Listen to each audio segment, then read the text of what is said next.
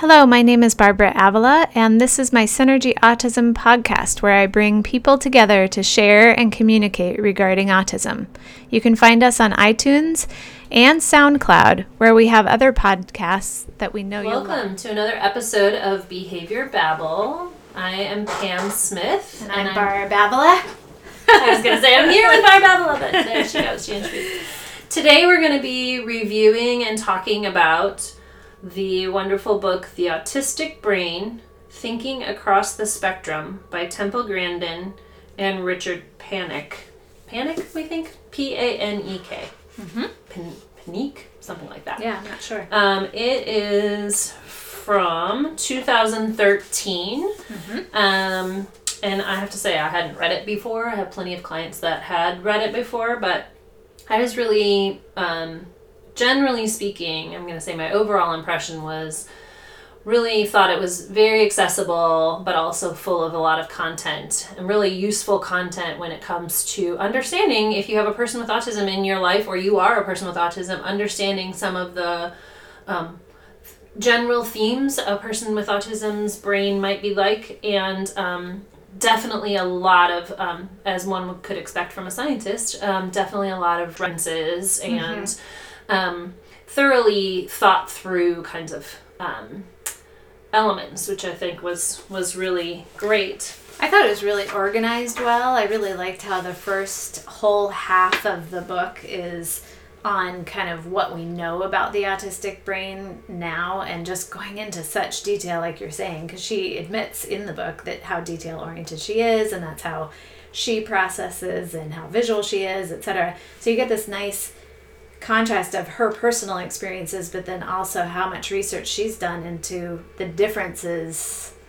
So anyway, but the first half is all very science-based. So I was kind of wondering when I was reading the first half, like, who is this for exactly? So I wanted to ask you what you thought, like, because when I was getting into that, it gets pretty deep into MRI, the imaging and all the different assessments and evaluations and things like that are out there, and numbers, and about the diagnostic criteria and all of that. So it goes pretty deep, where I kind of thought, I don't know how many people are going to want this information if they're looking for just, do I relate to this? Mm-hmm. But if somebody's looking for the history and the, that detail. But then I got to the second half and went, oh my gosh, okay, so that was all about rethinking the autistic brain, and kind of more about her own experiences in the field of autism, but then also in her field of cattle industry.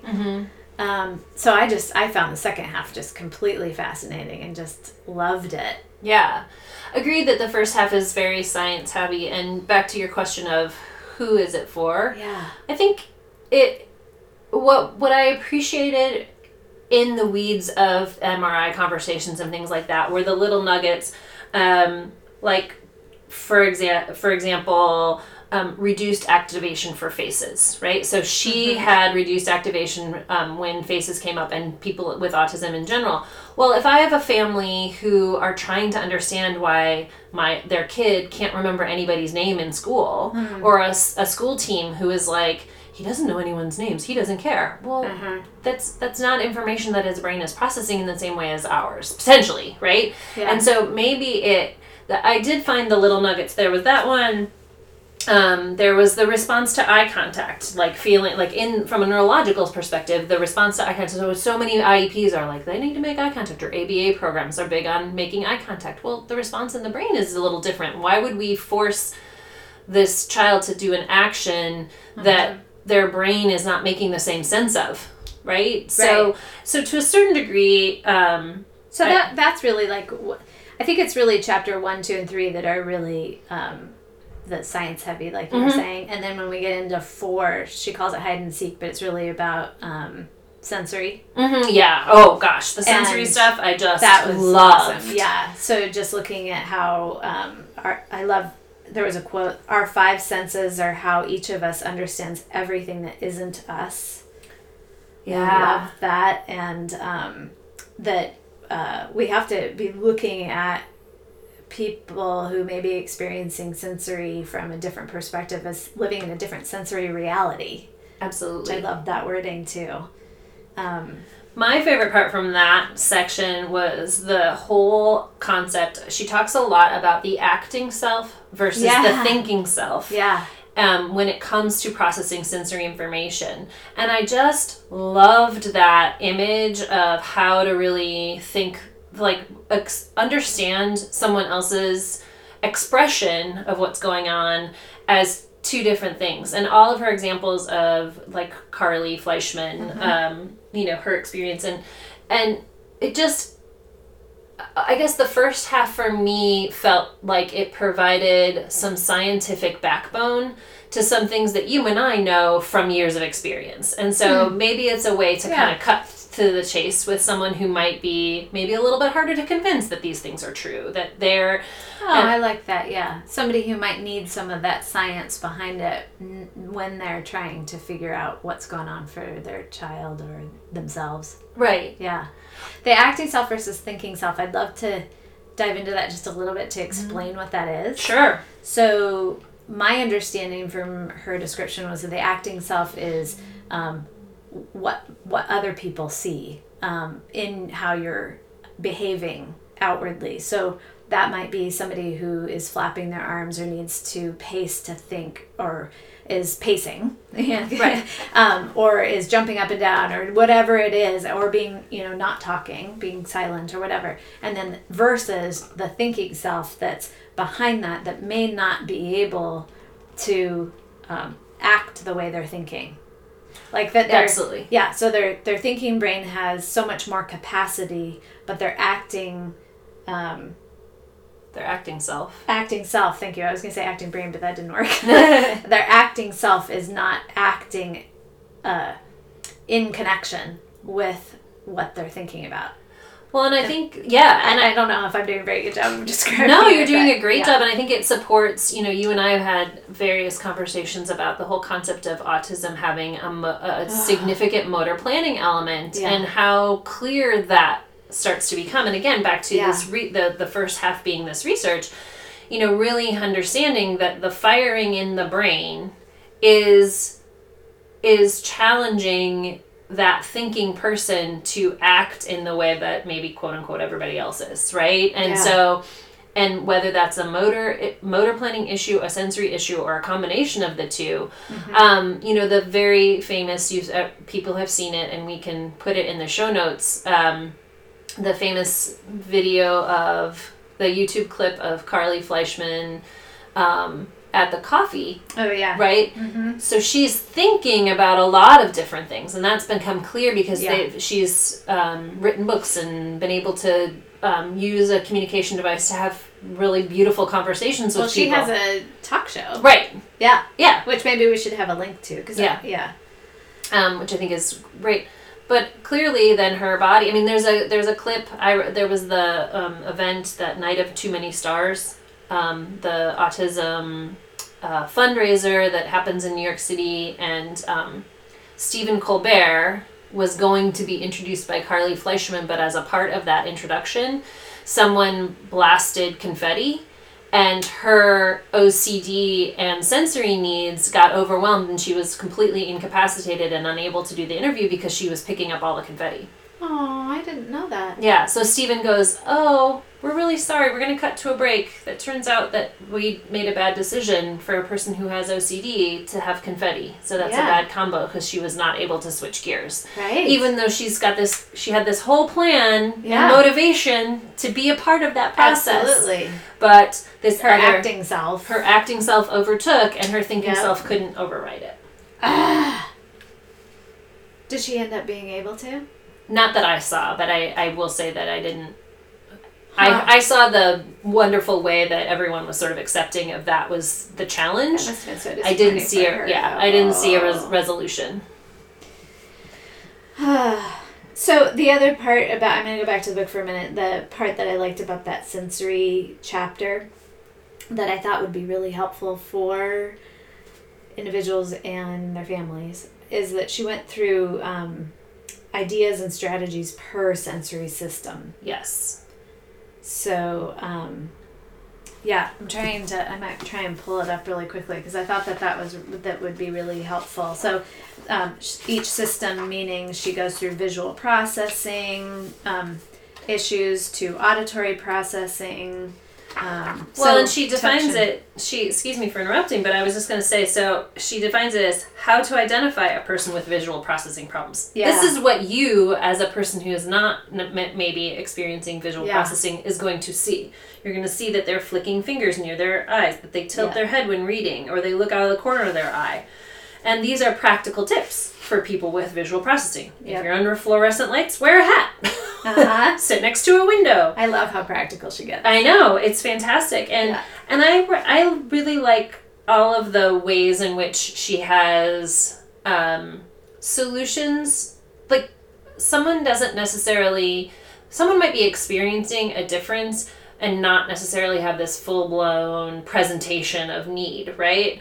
Whereas, so she was talking about how one of her students in one of her classes, who clearly was a successful college student, but was just having to work a little bit harder and she just changed the color of the paper that the things were printed on. She was like, here, take every color of paper, go find out which color of paper, and that person's life was changed because of that, or life was changed because of wearing a different shade of sunglasses. And I've just thought of various people who I know who struggled with reading or struggled with various environments, and I just think, if we could only help you potentially find maybe there's a simple solution to some of this stuff, and you don't just have to remove yourself from all situations. We do that a lot in our work, right? We talk a lot about how things feel really complex, and then we have to go, no, wait a minute. It may just be a really simple solution. And then those are the ones that people can follow through with, that are more successful, all of that, Well, and it's true for all of us. I mean, sometimes it's just as simple as, I didn't have coffee this morning. That's the reason I'm feeling a little, whatever. Or I need a little morsel before I go to my workout. In order to avoid feeling But back to Temple's practicality. It's interesting because later, and now I'm jumping around a little bit, but later she talks about creativity. And it's interesting because I always think about creativity as being artistic and, I don't know. I was thinking about it differently than how she described it was coming up with practical solutions that may not be the ones you originally thought. Like being willing to, she gives this example of, maybe she even did it in one of her classes where she asks people, tell me all the things you can do with a brick. And so most people think, you can build a house, you can da-da-da. But creativity is thinking about that brick into like not even its form. So crushing it up and making paint out of it, cutting it up, and she talks about making dice out of it. Like totally kind of thinking out of the box in this different way is creativity that she has, that some people on the autism spectrum have, that is so amazing, and why she talks about why we need those kinds of brains in our world, and in our communities and etc. But anyway, I so appreciate her practical tips under each sensory, because they aren't ones that you all are, that everyone's going to be thinking about. And she's so practical. So practical and yet creative. Like that those two things are not contraindicated. Usually. But anyway. Which is, agreed. Totally agree. So then the whole second half of the book is about rethinking the autistic brain. And the first chapter there is about looking past the labels. And I also found that really dense. Yes, dense, but at the same time creative, right? Because she does a just no nonsense approach to, oh my God, of course, why would we look at the label and assign interventions rather than each symptom that each person has that is so different than the other person?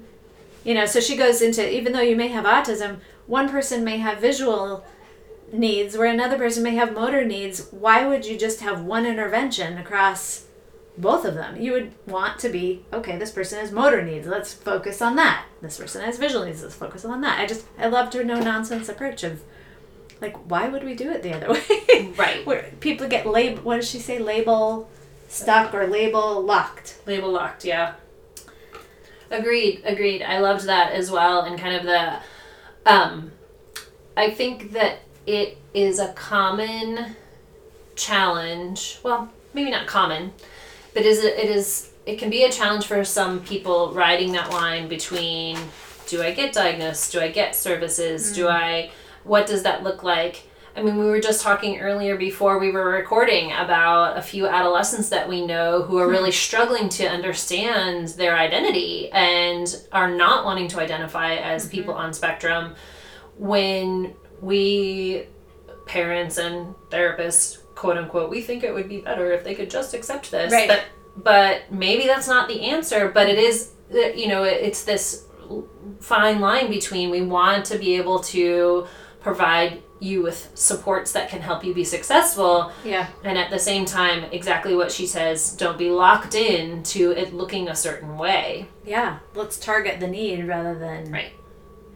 the label. And I will say that, I mean, I don't know about your beginning of school experience because we haven't talked in a little while, but I've had several students where it feels like the pendulum has swung in schools in our area where they're saying, no, the student will be fine. There's no supports needed. It'll be okay. Or like they're not paying attention to the accommodations listed on an IEP and the kid is bombing out. Yeah. And you think, well, wait, we've all had a discussion about the supports that are needed in order for success and you're not providing them. Like, I think this is not okay. Yeah. So it's a little, I don't That's know interesting that you're experiencing that too, because I am too. Mm-hmm. What is well, that's a whole nother discussion. Exactly. Wow. That's interesting that you're experiencing that too. That's so frustrating, not only for the individual, but for the family who sat in that meeting. Right. Yeah, that's happened like 3 times this week. Well, and frankly, those teachers are back to thinking that this, like, I don't think that systemically they're getting support to be able to have time, totally agree. energy. It's because people are in such a hurry and have too much on their plates. Correct. Yeah, you're right. So everybody's falling through the cracks. Not everybody. Lots of people are falling through the cracks. Yeah. So back to Temple, Yes. I love that she's urging us to look at symptoms rather than labels. And I can't remember exactly. She talks about, she has a quote that I liked, that if 2 people, autism or not, are really good or really bad at something, so say somebody has a really good memory for numbers, really good at math, and somebody else is really good at math, autism or not, let's say, she goes, throw them both into a scanner and see what lights up. Yeah. So kind of that brings back the first part of the book, Yeah. which was much more about how intrigued she is with the brain imaging, and we're learning so much more about the brain, and I just we should be looking at those commonalities and Yes. then supporting those symptoms. Yeah, it would take a whole overhaul, and she totally disagreed with the DSM-5 changes too, which I thought was interesting. Yeah. Well, and it is, I mean, it's interesting. Her argument is a good one of sort of saying, like, why would you not separate out this population that has Asperger's, formerly Asperger. Yeah. Formerly Asperger's. I do appreciate, so it's interesting because we, societally, we talk about, which direction should we go in education and jobs, and, obviously there's all sorts of, everybody, we could talk about that.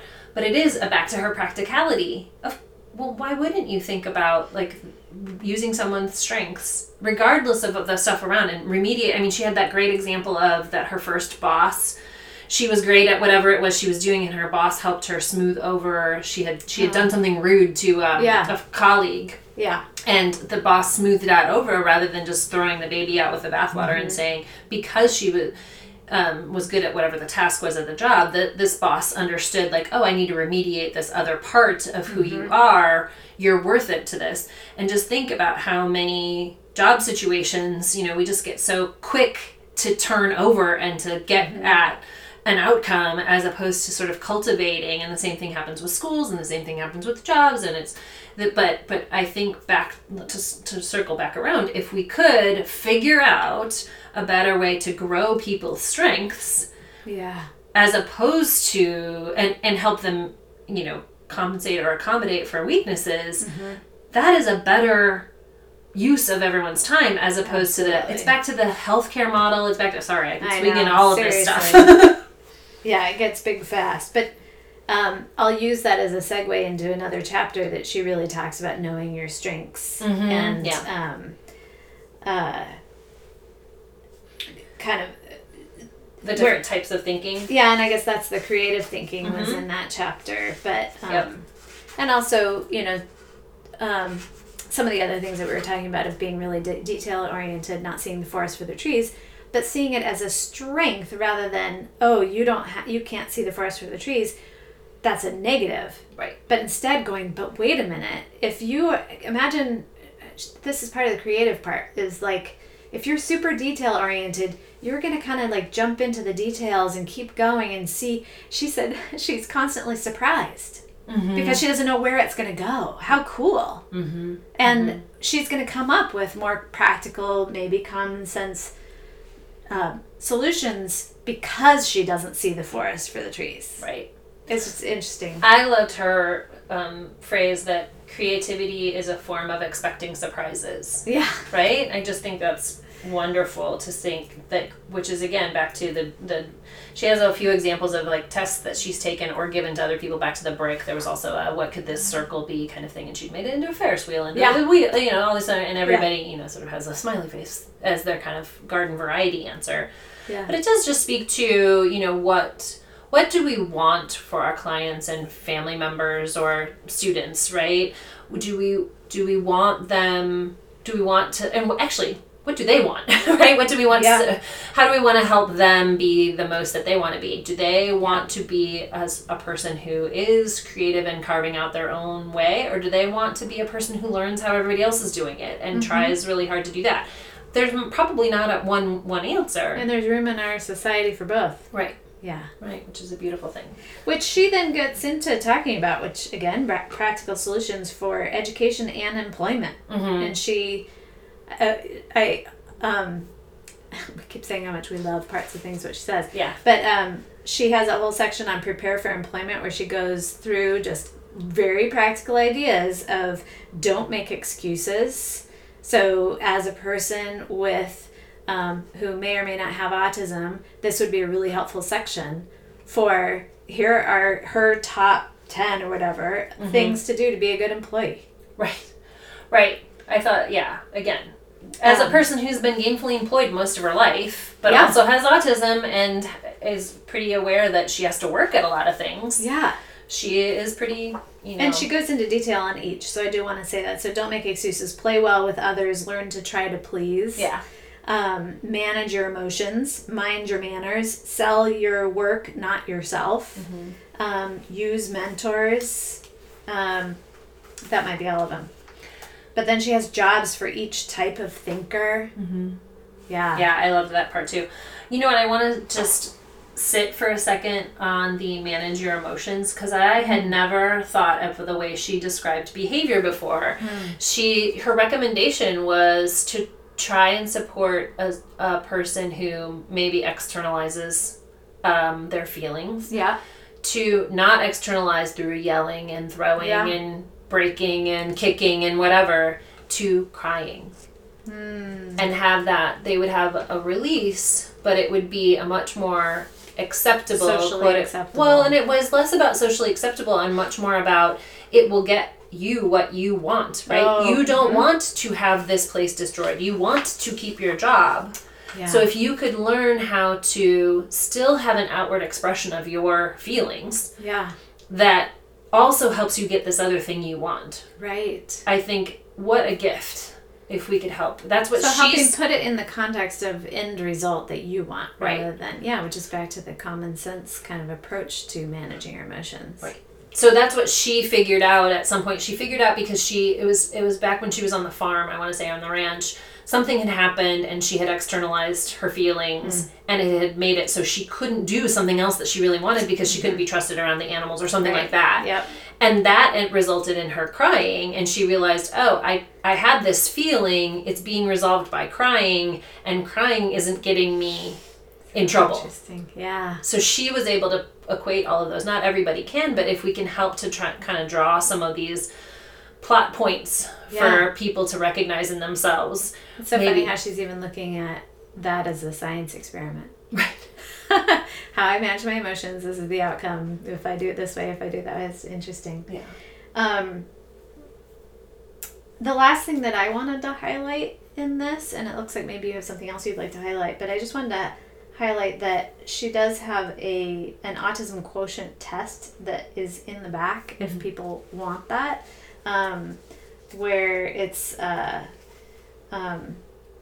autism spectrum quotient, or AQ, as a measure of the extent of autistic traits in adults. And so some people may, back to what I was asking in the beginning, is like, who is this for? It might even be for some of our young people or young adults that we take pieces of it to share with them, to help them discover whether they feel like they're on spectrum or not. Because really, I find it's up to them. True. That's true. That's a great point. I want to just go one chapter earlier, which is I really loved how she, her first book was thinking, or maybe not her first book, I'm sorry, I don't know all of her books, but her other way of thinking about thinking has been thinking in pictures, right? Yeah. Mm-hmm. And just the concept that there's thinking in pictures, there's visual thinking in patterns, and then there's sort of verbal thinking, or sort of more that right is a verbal thinking. Yeah. I'm forgetting what even the third one was. I was so fascinated between the difference between sort of object picture thinking and pattern picture thinking. Yeah, definitely. And the difference is sort of, so she just went over some of the testing that she was actually incapable of doing because her brain just simply doesn't do it. Mm-hmm. And I thought of so many of our younger kids who have these sort of presentations that feel very Swiss cheese in the moment. Mm-hmm. And it does make me think again and recommit to, if we can help you marry what the expectations of an outcome are. Let's say we need to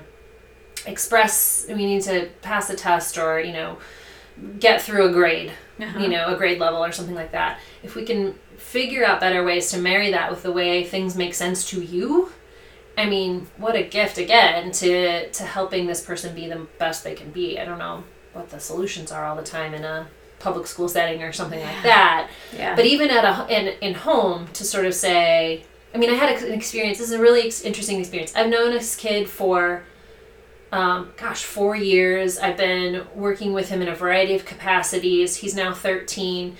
And after 4 years, we actually had the conversation, when Pam is here, she's like a teacher. You have to, you listen to her like a teacher. And he goes, oh, that'll help me behave. Okay, thanks. And I was like, wow, we really made an assumption because he's been able to do it really well, and we're having some adolescence kind of pushback. Sure. Yeah. And somehow that definition made it so now he can not adolescent pushback as much now with me. Huh. Yeah, I think that happens a lot with our clientele, but of course it probably happens with a lot of adolescents in general. Sure. Where, we were talking about this before, of being blunt sometimes and just stating maybe what is seemingly obvious to you but may not be obvious to somebody who's more detail-oriented. Right. Can be extremely helpful. Yeah. Detail, visual, whatever, yeah.